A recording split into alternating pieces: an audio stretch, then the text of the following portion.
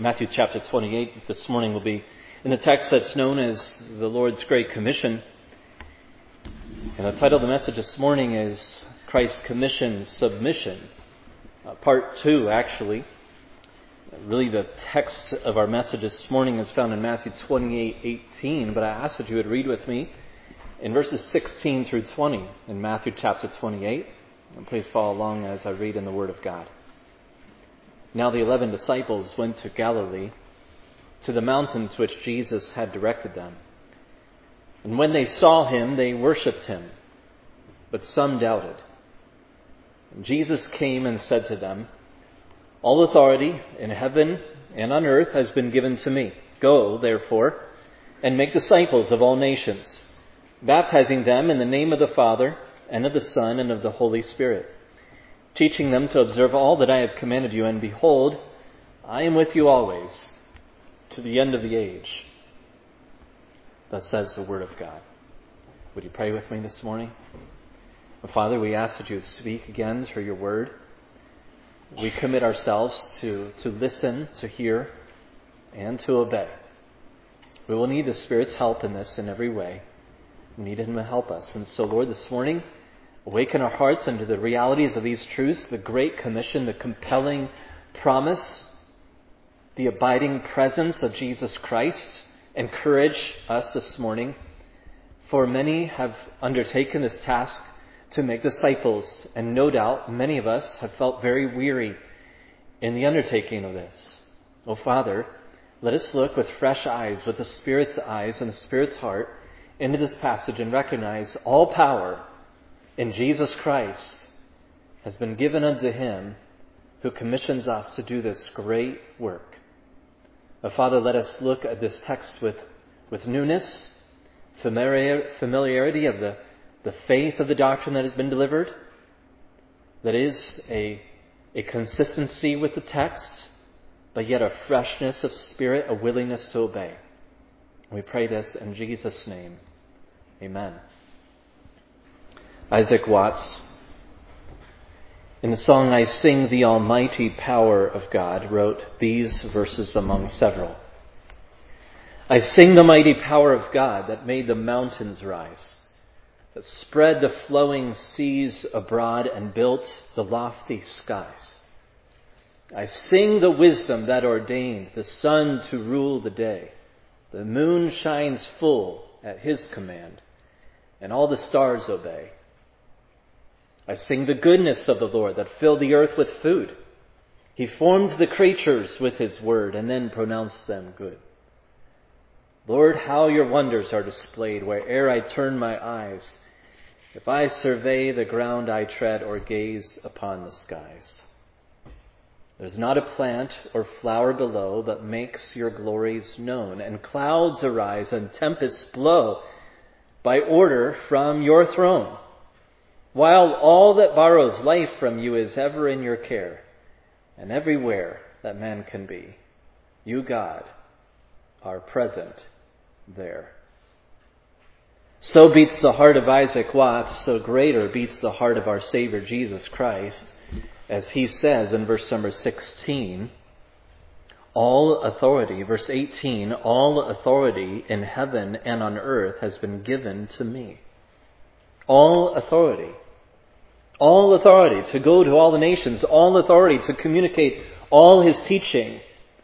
Empowered by His presence all the time, all authority has been given unto Jesus Christ, who gives us this great commission. And likely you've heard message after message about this passage. And yet again, here Jesus and the Holy Spirit is calling us to look in this great commission passage. And this morning, our job, our duty, is to look at verse number 18 and look at this statement that Jesus makes, all authority. And we're going to be asking three questions of this passage this morning. And we're going to be asking just three very basic questions, and the first of which is going to be, who gave Jesus this authority which He has today, and didn't He always have this authority? The second question that we'll be asking is, how much authority does it mean when He says all authority in heaven and on earth? And then thirdly, what does this confidence in Christ's authority, His absolute authority, do as it unleashes those who believe in Him? So this morning, let's look at the first question. How much authority is included in all authority in heaven and on earth?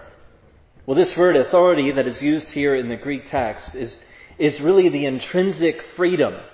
It is a freedom and right to speak and act as one desires, as one chooses.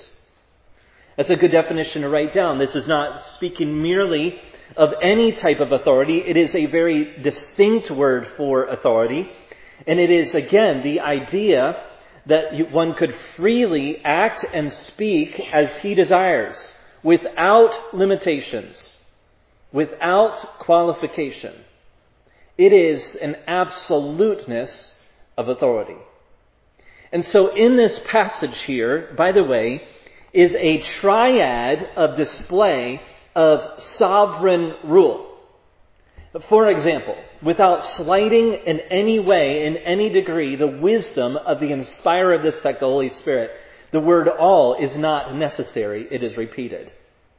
All. You see, the word authority already has all in it. But in this, Jesus, in his revealing of his ultimate sovereign rule, is impressing upon you and I by means of repetition.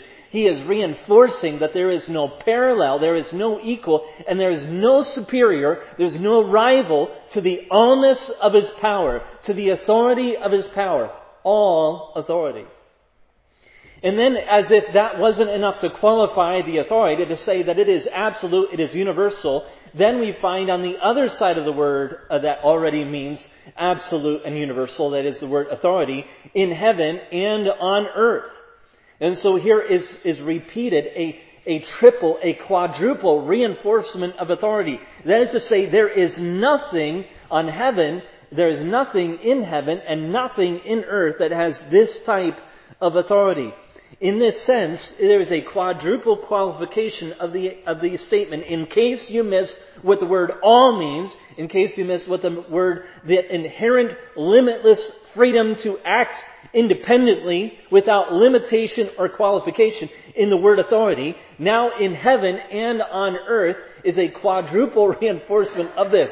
Jesus is saying to us who are doubters and to us who see earthly powers demonstrate such powerful rule, he is saying, I am so far infinitely excelling, superior, supreme over all earthly authorities, even when they touch your body, even when they affect the joy of your soul, even when they press against your freedoms and your rights. There is one who rules infinitely, sovereignly, so far apart from earthly authorities that he has all authority. He has absolute power and universal control over everything in heaven and on earth, even those who believe they are not underneath his control. And that's where we come up against in verse number 19. Jesus says, go therefore. We had talked a little bit about the word therefore last Sunday, and we had talked about go. But go therefore. Therefore is saying with the understanding, with the conviction, with the impetus, with the propulsion that I am the one with ultimate authority. As you go and make disciples and go into all nations, teaching them and baptizing them and teaching them all things, go with the conviction, with the belief that I have all authority. And the word therefore could also, by the way, form an arc for us in our study of the book of Matthew.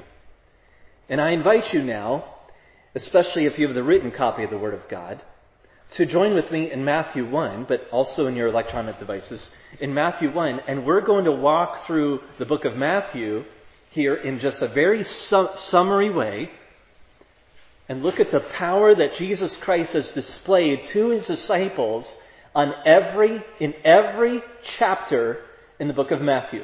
So the word therefore applies certainly to Jesus' own statement that I have all power, but he's also saying, have you not walked with me long enough to see that I have all power?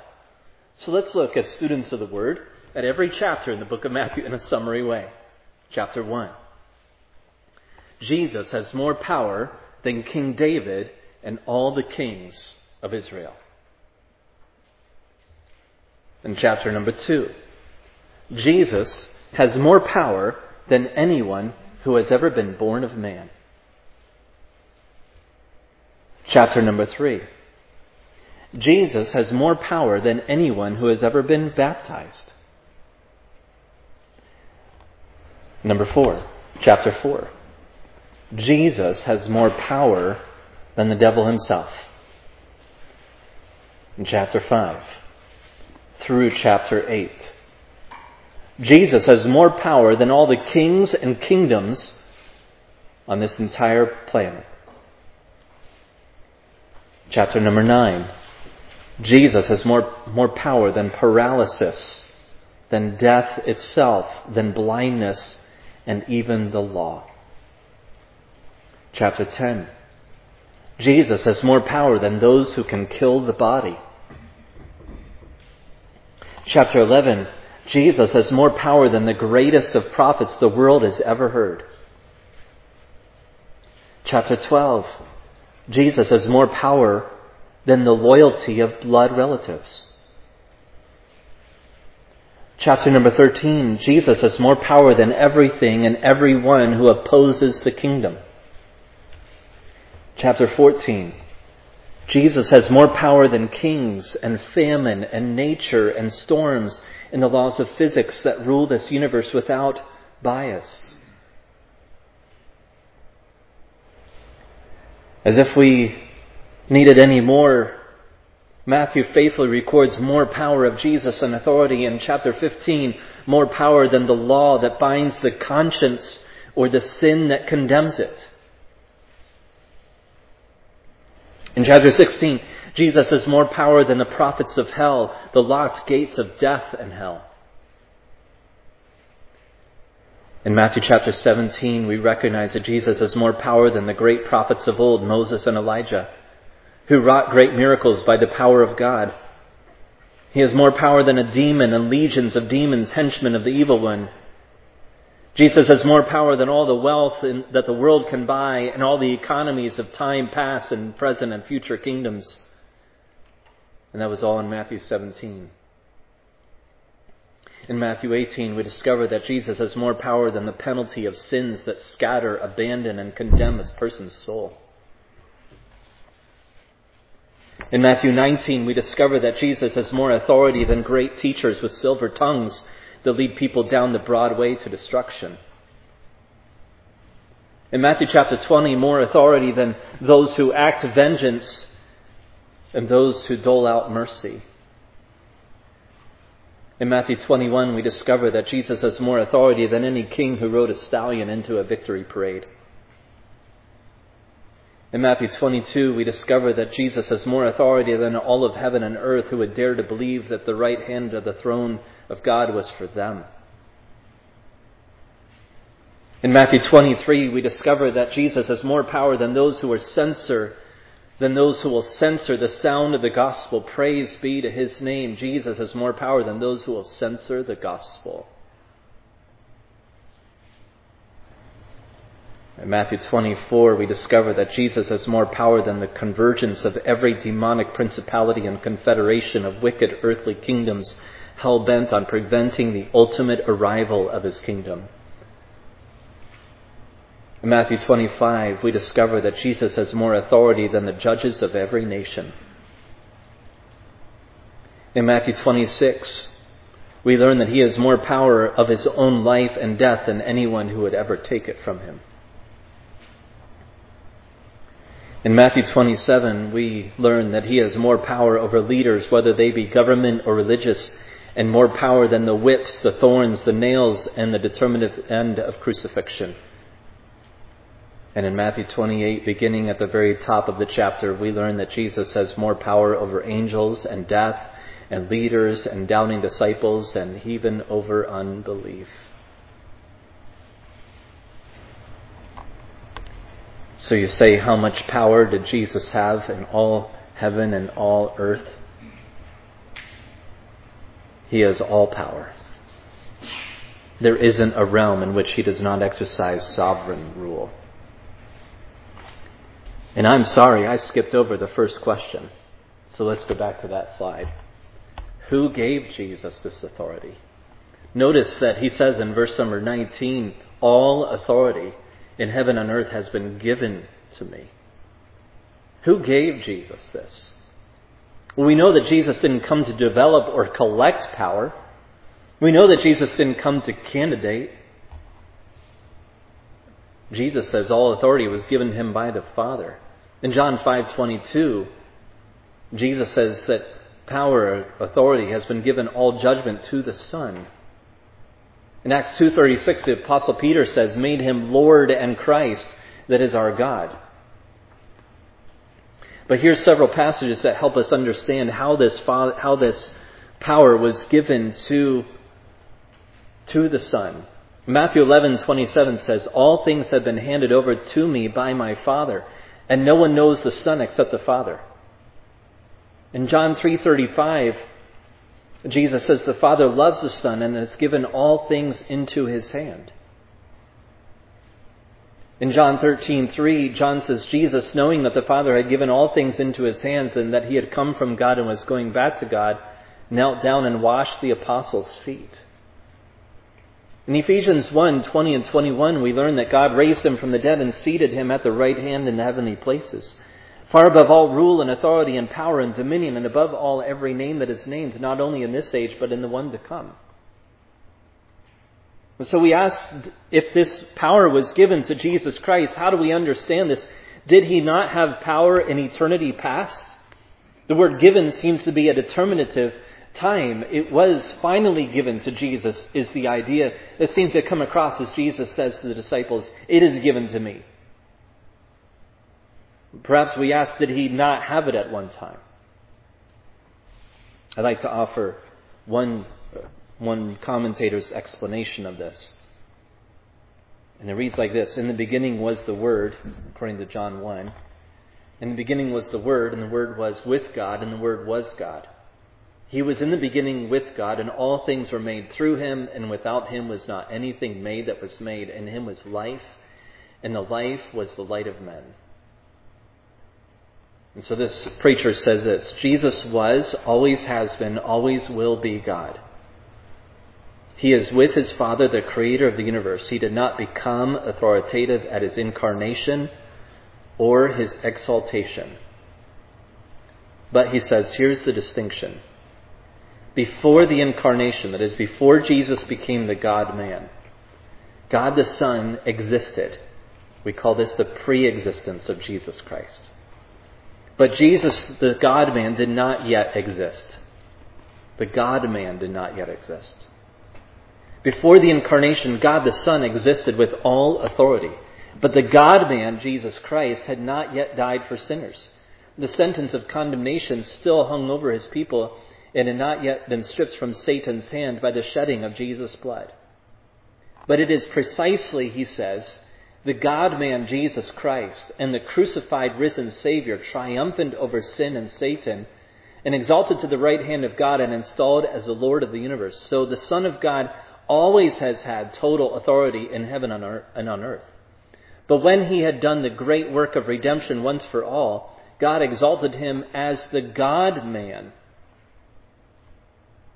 Not as merely as the second person of the Trinity, but now as the incarnate second person of the Trinity, receiving yet the assurance or the duplication or the reiteration, this one I still convey all authority unto. He has continued to please me. He has continued to do the work of creation that we had committed to do from the very beginning. My blessing upon him, my pleasure upon him, and even his title has not changed one bit because he was lowered lower than angels, according to Hebrews chapter 1. And so in double assurance, if you would like to think of it that way, the God-man is exalted. Jesus is saying, in no way was my authority ever diminished in becoming lower than angels as a human being on this earth. And so this commentator continues, God exalted him as the God-man, the Redeemer, the risen one to his right hand, and now as never before put the rule of the universe and the mission of the church into the hands of a man, Jesus of Nazareth, son of Mary, Son of God. And it is exactly this. In verse number 17, where Jesus is hitting on this part of belief that was difficult for the early disciples, and I think at times difficult for us in the doubting. That is, that I know God superior, I know God in spirit, I know God on the throne rules. But does Jesus, the incarnate Son of God, rule? Does he demonstrate great power knowing, yes, we know theologically he's superior, he's supreme. But knowing that he's like us, does he still rule? Knowing that he subjected himself unto the temptations and the weakness of flesh, subjected himself unto death itself, does he retain authority and power, knowing the lengths to which he went to become like Adam? And this was what was in the hearts of the doubting disciples in verse number 17. They worshipped him and some doubted. Why did they doubt? Because they had walked with him and seen him. And they wondered, could God, veiled in flesh, retain sovereign rule? Knowing that he had gone to the cross the way he did. Some would doubt. And there are many reasons why disciples doubt. We explored some of them last week. But Jesus, on the heels of this, and Matthew, inspired by the Spirit of God, on the heels of this doubt, the next word he uses, and Jesus came and said to them, all power, all authority. At the root of our doubting, and listen, at the root of our not making disciples, is the severe question, is God powerful enough to change other people's lives through someone like me?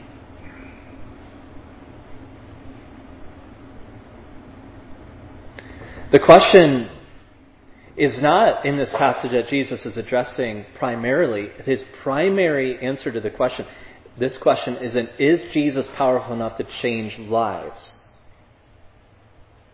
The question that Jesus is answering and the promise that he is projecting is I am powerful enough to change lives as you are going and telling about me. And I believe that one of the chief reasons why we are not very obedient in making disciples is because we don't doubt God's universal power and authority, but we doubt that he can use people like us. And Jesus comes on the heels of the doubting disciples and says, I use doubting disciples, weak disciples, betraying disciples, disciples that hide in the upper room instead of waiting for an empty tomb. I use people like Peter, who do great things in 1 minute and sink to the bottom of the sea in the next.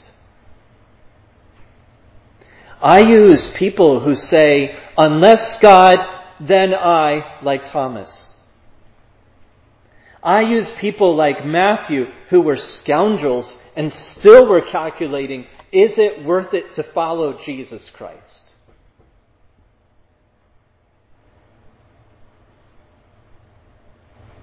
And this is where the chief part of our disobedience and our lack of willingness to submit to the Great Commission lies. It is, I believe, not primarily in, is God powerful enough?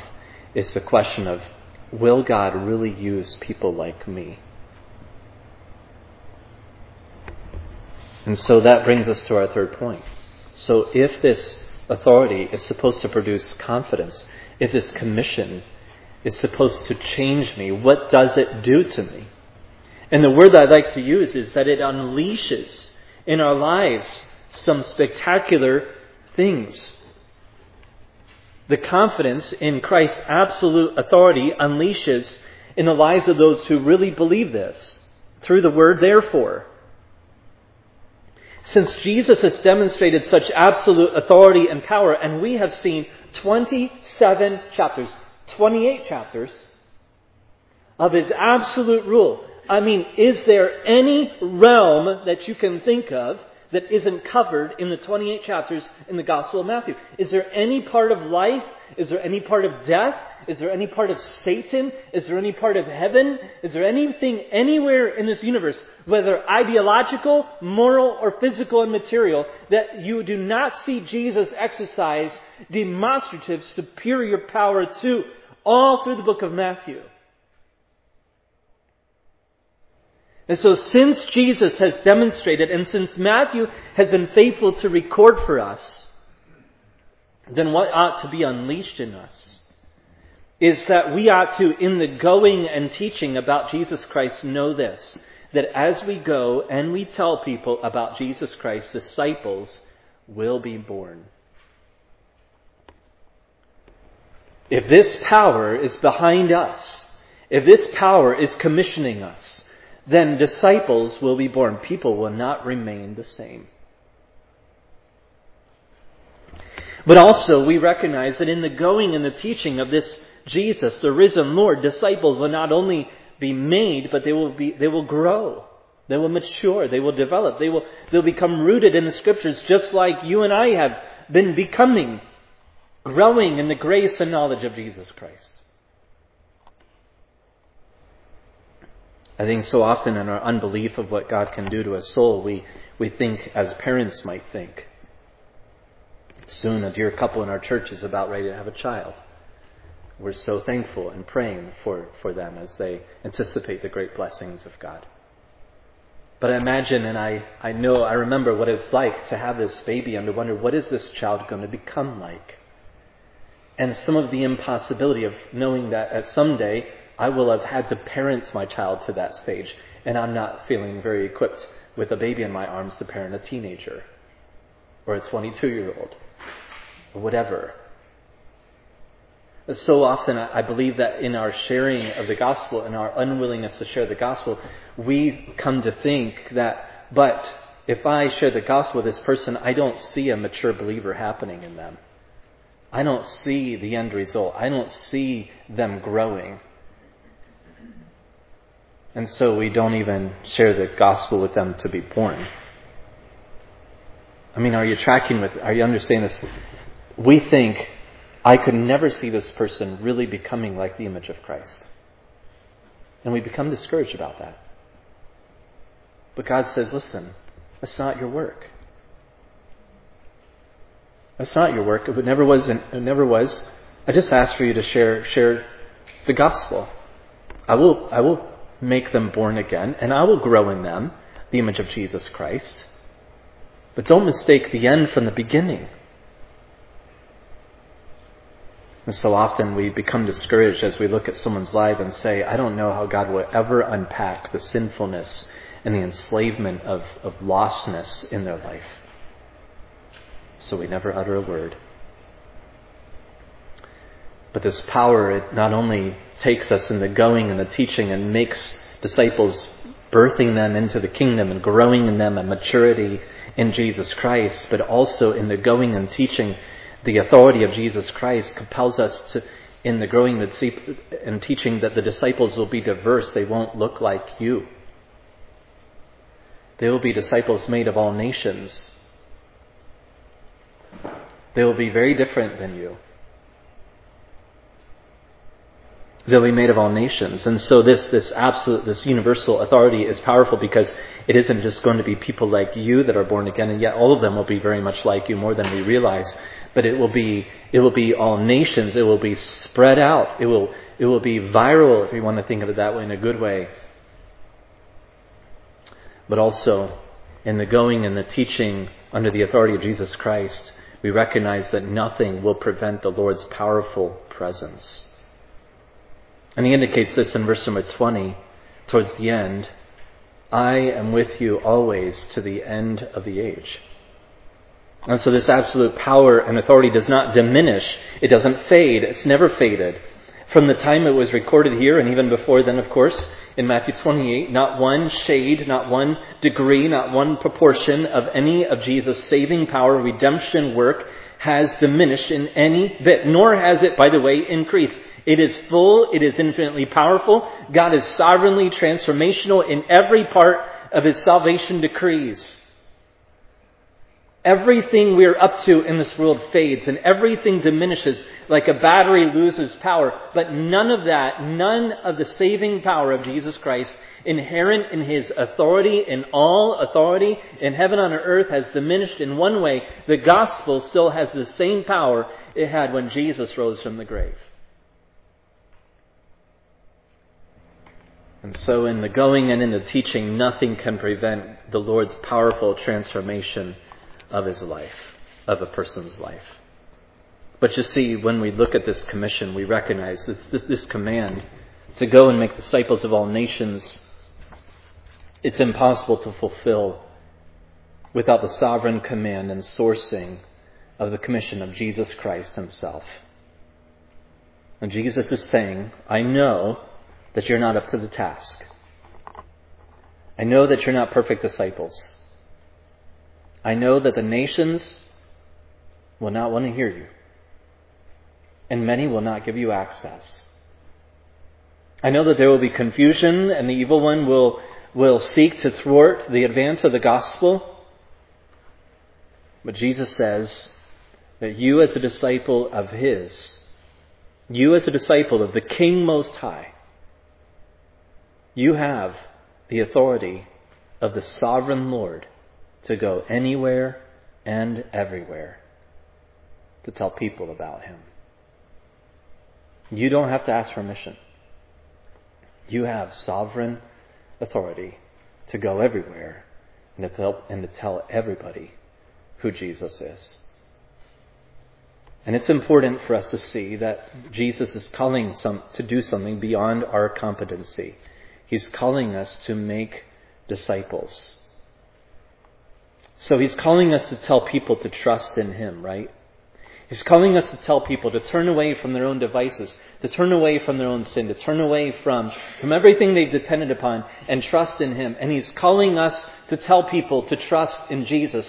So what will it take for us to tell people to trust in Jesus? It will take trusting disciples. The Lord will use the path of other people's salvation to grind in, to carve in to us a greater heart of trust ourselves. It will take us trusting in His authority, in His power to make the disciples. So He changes us while He wants to change them. He wants to change us while He's changing them. And we might say something like, I can't make disciples. When we look at this passage and Jesus says, right, but I want you to make disciples. And so we say, really, that's still, I don't know if you're listening to me, Lord, but I don't know if you know who I am, but I just can't make disciples. And Jesus says, right.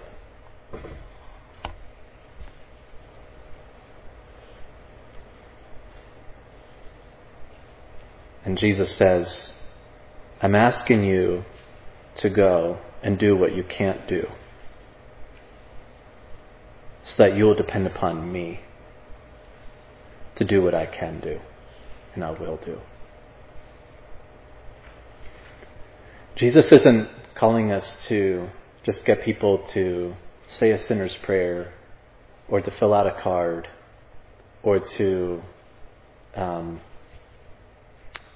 respond to some questions in a right way, or even to get people to join a church. Jesus is calling us to share what He has taught to us, to share what we have experienced in Him, to share what truly has been in His Word of who He is. And so we're called to see that the nations hear about Him. And knowing that we can't change the heart or produce the results we're aiming for, we're going to have to trust in Him. We need to be faithful in telling the truth, and we need to be faithful to go into all the people and share the gospel. But we are called unto the reality that it is Him who must work through us and in us to do of His good pleasure. We're going to have to trust in Him while we tell others to trust in Him.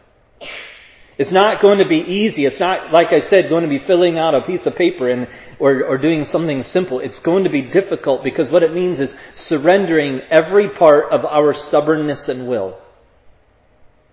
It's going to have to be relying upon Him in every part of the approach to the nations. Jesus is in charge. Jesus is in charge.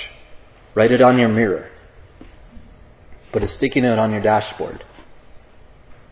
Jesus is in charge. Jesus has ultimate authority and power over the mission of the church. And this truth emboldens us in all hope and fills our prayer with powerful meaningless.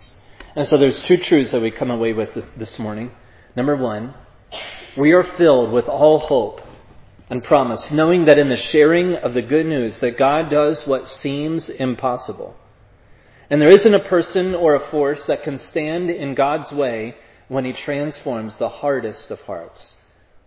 No one is outside of the reach of God's sovereignly powerful grace. And so we put our efforts and we put our will, we surrender ourselves unto this hope. We are filled with meaningful prayerfulness because God is sending us to do what He said He will do through us. In Acts chapter 26, the Apostle Paul said this, I am sending you to open their eyes so that they may turn from darkness to light and from the power of Satan to God, that they may receive forgiveness of sins and a place among those who are sanctified by faith in me. The last thing that we learn from this morning is this. This commission is the call for every one of us. Everyone who is a child of God in this room has been given this great commission. For some, it is to go to nations far away. And this commission means that the power of God will grip your heart, and upon hearing the word of God here in this passage, you'll be called to go far away. And I don't know if you've ever considered doing this, no matter what age you're in obeying the voice and the call of God in your life. But you must hear this call from the Scriptures. God calls, He does call some disciples to go to nations. And you ought to seriously, and every one of us ought to seriously consider that call. Is that what God has asked for me to do? And to humble ourselves and to prayerfully submit ourselves to that possibility that God would call us to go to the nations. And this commission means that there is a power that grips your heart. This is the Word of God. And so there may be some who are here today who hear God is calling them to go to the nations and make disciples. And particularly, often we think of young people in this, with so much in store. And God's word this morning for you, whether young or old, is that the nations need to hear. And God uses people like you to tell them. But the other response to this is that others ought to be gripped by the power and conviction of this message to do nothing else than to stay, and while going in this nation, make disciples. It's so profound and simple to think, but we are in a nation. Make disciples of this nation. And make disciples, whether this nation or far beyond. But the third sub-truth, which is a very powerful truth, one that we believe inherent within the very nature of the living Word and the Word of God itself, is this: that the commission itself, as the power of God's Word, has power of itself. This morning, in the heart of every believer, every child of God ought to be a pulsating and a pounding that this truth is true.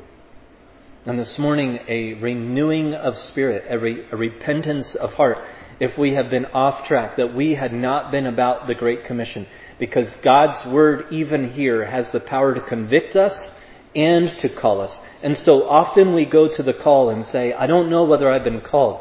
But in this passage here, inherent in the power of the Word of God is this, that God desires to speak to every heart this morning through the commission, saying, while you're going, make disciples.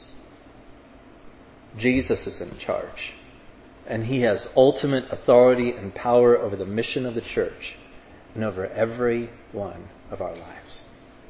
Let's pray.